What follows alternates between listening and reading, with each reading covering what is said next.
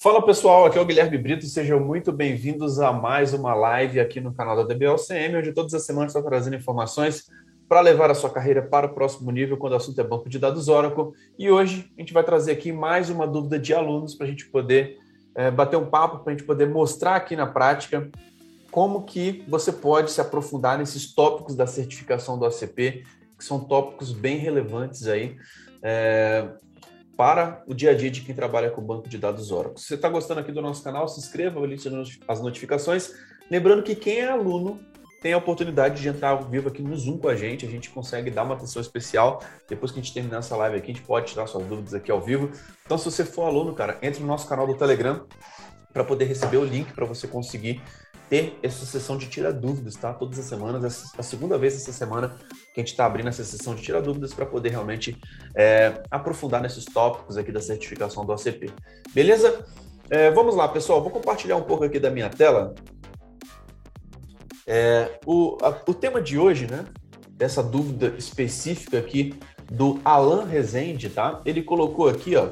Quando eu crio um Restore Point Database e depois de usar por um tempo, faço Flashback Database. Eu mudo a encarnação do banco também. Conceitos bem interessantes, importantes para a gente poder falar aqui, que cai na prova de certificação, tá? O que é essa encarnação do banco de dados Oracle? Isso eu quero trazer aqui para a gente começar o nosso bate-papo de hoje, tá? Primeiro, a encarnação, na verdade, ela é uma nova versão do seu banco de dados. Tá? Então, toda vez que você tem uma encarnação nova, você tem uma nova versão do banco de dados. Isso acontece basicamente quando você faz um Alter Database Open Reset Logs. A gente sabe que quando a gente faz uma recuperação via RMAN de um banco de dados completo, muitas vezes a gente faz esse Alter Database Open Reset Logs. Tá? E toda vez que você executa esse tipo de atividade, você gera uma nova encarnação. O legal é que nós temos uma $V aqui, né? Esse aqui é um tema, inclusive, que é importante, que é falado, inclusive, na prova 082 da certificação do ACP, as Dynamics, as $, né? As Dynamics Performance Views e as views do dicionário de dados, que você consegue extrair informações internas do Oracle Database. E aqui, ó, se você fizer um select, tá? Na $, Database Incarnation, a gente consegue visualizar exatamente quantas encarnações que tem no nosso banco de dados. Esse banco de dados, especificamente, ele tem duas encarnações, né? Uma quando foi feita na hora de criar o banco de dados, tá? E tem uma segunda encarnação aqui, que foi quando foi feito o Reset Logs Change, tá? Então, ele tem, inclusive, aqui o número aqui específico do Reset Logs. E aqui, ó, nós temos alguns status, que é o Parent e o Current, tá? Então, você tem a versão corrente aqui da encarnação. E o que você precisa entender para poder responder essa pergunta, tá?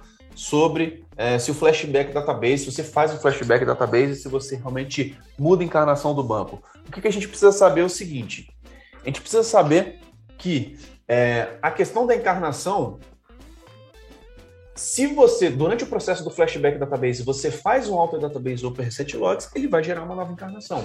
E aqui eu fiz exatamente, há poucos minutos atrás, eu estava aqui com o Jonathan, e a gente fez aqui juntos essa simulação exatamente dessa dúvida. Por quê? Cara, a gente tem que entender que na metodologia da DBOCM, o teste é o que vai valer, cara. É realmente você criar um laboratório e executar, colocar a mão na massa para você entender como que o banco de dados está se comportando e e gerar evidências de fato daquilo que está sendo questionado. Então, sempre quando você tem uma dúvida, cara, é importante que você crie um laboratório, que você faça os seus testes especificamente. Aqui, ó, primeira coisa que eu fiz, né? Primeira coisa que o nosso Flashback Database estava desabilitado, tá? Então, para você ter o Flashback habilitado, o que você precisa? Ter o seu banco em Archive Log, é importante que você também tenha um backup full ali do seu banco de dados. Por quê? O Flashback é uma ferramenta que ele traz uma alternativa a um Restore convencional. Então, no Restore convencional, você tem ali a questão de voltar o seu banco para o estado anterior e depois aplicar os arquivos até um determinado momento, uma recuperação point in time. Isso, muitas vezes, é muito mais lento do que você utilizar um flashback, que é a possibilidade, de fato, de voltar na linha do tempo e desfazer as alterações com os flashback logs, tá? Então, existem esses dois métodos tradicionais aí, um Restore convencional via RMAN ou utilizando um Flashback Database. E aqui, eu basicamente habilitei o meu flashback, tá, para on, tá? Então aqui ele ficou, quando você faz um select flashback on na $$ database, você vê que ele está com flashback on igual yes. É importante que você determine o flashback retention target, que ele vai falar quanto tempo que ele vai fazer uma retenção, e nesse caso foi selecionado aqui uma retenção de 7 dias, tá? Então, essa foi a configuração que foi feita aqui no nosso ambiente, tá? Então, durante 7 dias ele vai estar fazendo essa retenção, tá? E depois disso, o que a gente fez, né? A gente fez uma criação, create restore point, tá? De um banco que está na arquitetura multitenant, colocando o garante flashback database, tá? Então, nesse momento, nós temos um ponto de restauração, onde você pode muitas vezes criar esse ponto de restauração antes, por exemplo, de uma manutenção da aplicação, de alguma alteração muito grande que vai acontecer no banco de dados, porque se houver necessidade, você pode voltar em pouquíssimo tempo o banco para o estado que ele estava anteriormente. Depois que eu criei esse Restore Point, eu fiz o Shutdown Immediate, um Startup Mount, tá? Por quê? Quando você faz um Flashback Database para voltar para um Restore Point específico, aquele que foi criado, você precisa estar com o seu banco de dados Mount. E um passo que ele é necessário é o Alter Database Open Reset Logs. Então, quando você faz isso aqui, de fato, você cria uma nova encarnação. Depois disso, eu fiz a abertura aqui dos PDBs, tá? Então, eles entraram aqui como em modo Mount, depois eu fiz um database, Alter Pluggable Database ao Open, tá? E depois disso, a gente conseguiu ver aqui que os nossos PDBs estavam disponíveis, e quando a gente vai fazer a nossa validação aqui do Database Incarnation, a gente consegue visualizar que realmente nós temos um novo Incarnation, que é o Incarnation 3, tá? Então, sim, ele gera uma nova versão do banco de dados, uma nova encarnação. Esse é um tema que normalmente cai na prova 033, tá? Então, são pontos importantes. E o legal é que aqui a gente mostra o status das encarnações, as versões anteriores, o reset log, as datas específicas. A gente consegue verificar, inclusive aqui, ó, a encarnação anterior e se o Flashback Database estava disponível ou não, tá? Então, é uma VDOLA que ela é bem interessante, que ela vai conseguir te mostrar esse status do antes e do depois, para você realmente identificar ali se você se gerou uma nova encarnação do banco de dados ou não. Outra coisa legal para a gente poder mostrar aqui também, pessoal, é que quando a gente faz um RMAN target barra, por exemplo,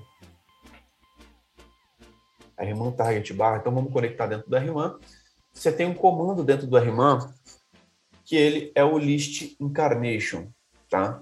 No list incarnation você tem algumas informações bem parecidas, tá? Eu achei que na VDOLA, inclusive, você tem mais informações a respeito da encarnação, mas você também consegue verificar o DBName, o DBID e as encarnações que você tem disponíveis dentro do seu banco de dados Oracle. Então, sim, de fato, quando você faz um Flashback Database, você gera uma nova encarnação do Oracle Database e você consegue verificar isso através do List Incarnation dentro do RMAN e também dentro da VDOLA Database Incarnation, você consegue checar essas informações para verificar realmente todos esses aspectos relacionados à encarnação. Pessoal, essa é a dúvida do Alan, que eu estou trazendo aqui realmente como que a gente pode validar isso na prática, quais os comandos, quais as dicas que você pode realmente seguir para poder estar atualizado. Lembrando que quem é aluno, cara, coloque sua dúvida na comunidade. Eu, a minha equipe, a gente está todas as semanas aqui respondendo todo mundo para poder te destravar para o seu próximo nível. Então, se você tem uma dúvida específica, cara, essa troca de informação ela é fundamental para que você consiga se desenvolver, para que você consiga crescer, para que você consiga ir para o seu próximo nível. Lembrando que essa experiência também vai estar disponível nas plataformas de podcast, como Apple Podcast, Google Podcast, Spotify. Então assine a DBOCM lá nas plataformas de podcast para você não ficar de fora dos nossos conteúdos, porque todas as semanas tem vídeos novos aqui no canal da DBOCM. Então é isso, pessoal. Muito obrigado pela sua participação, um grande abraço e até a próxima. Valeu!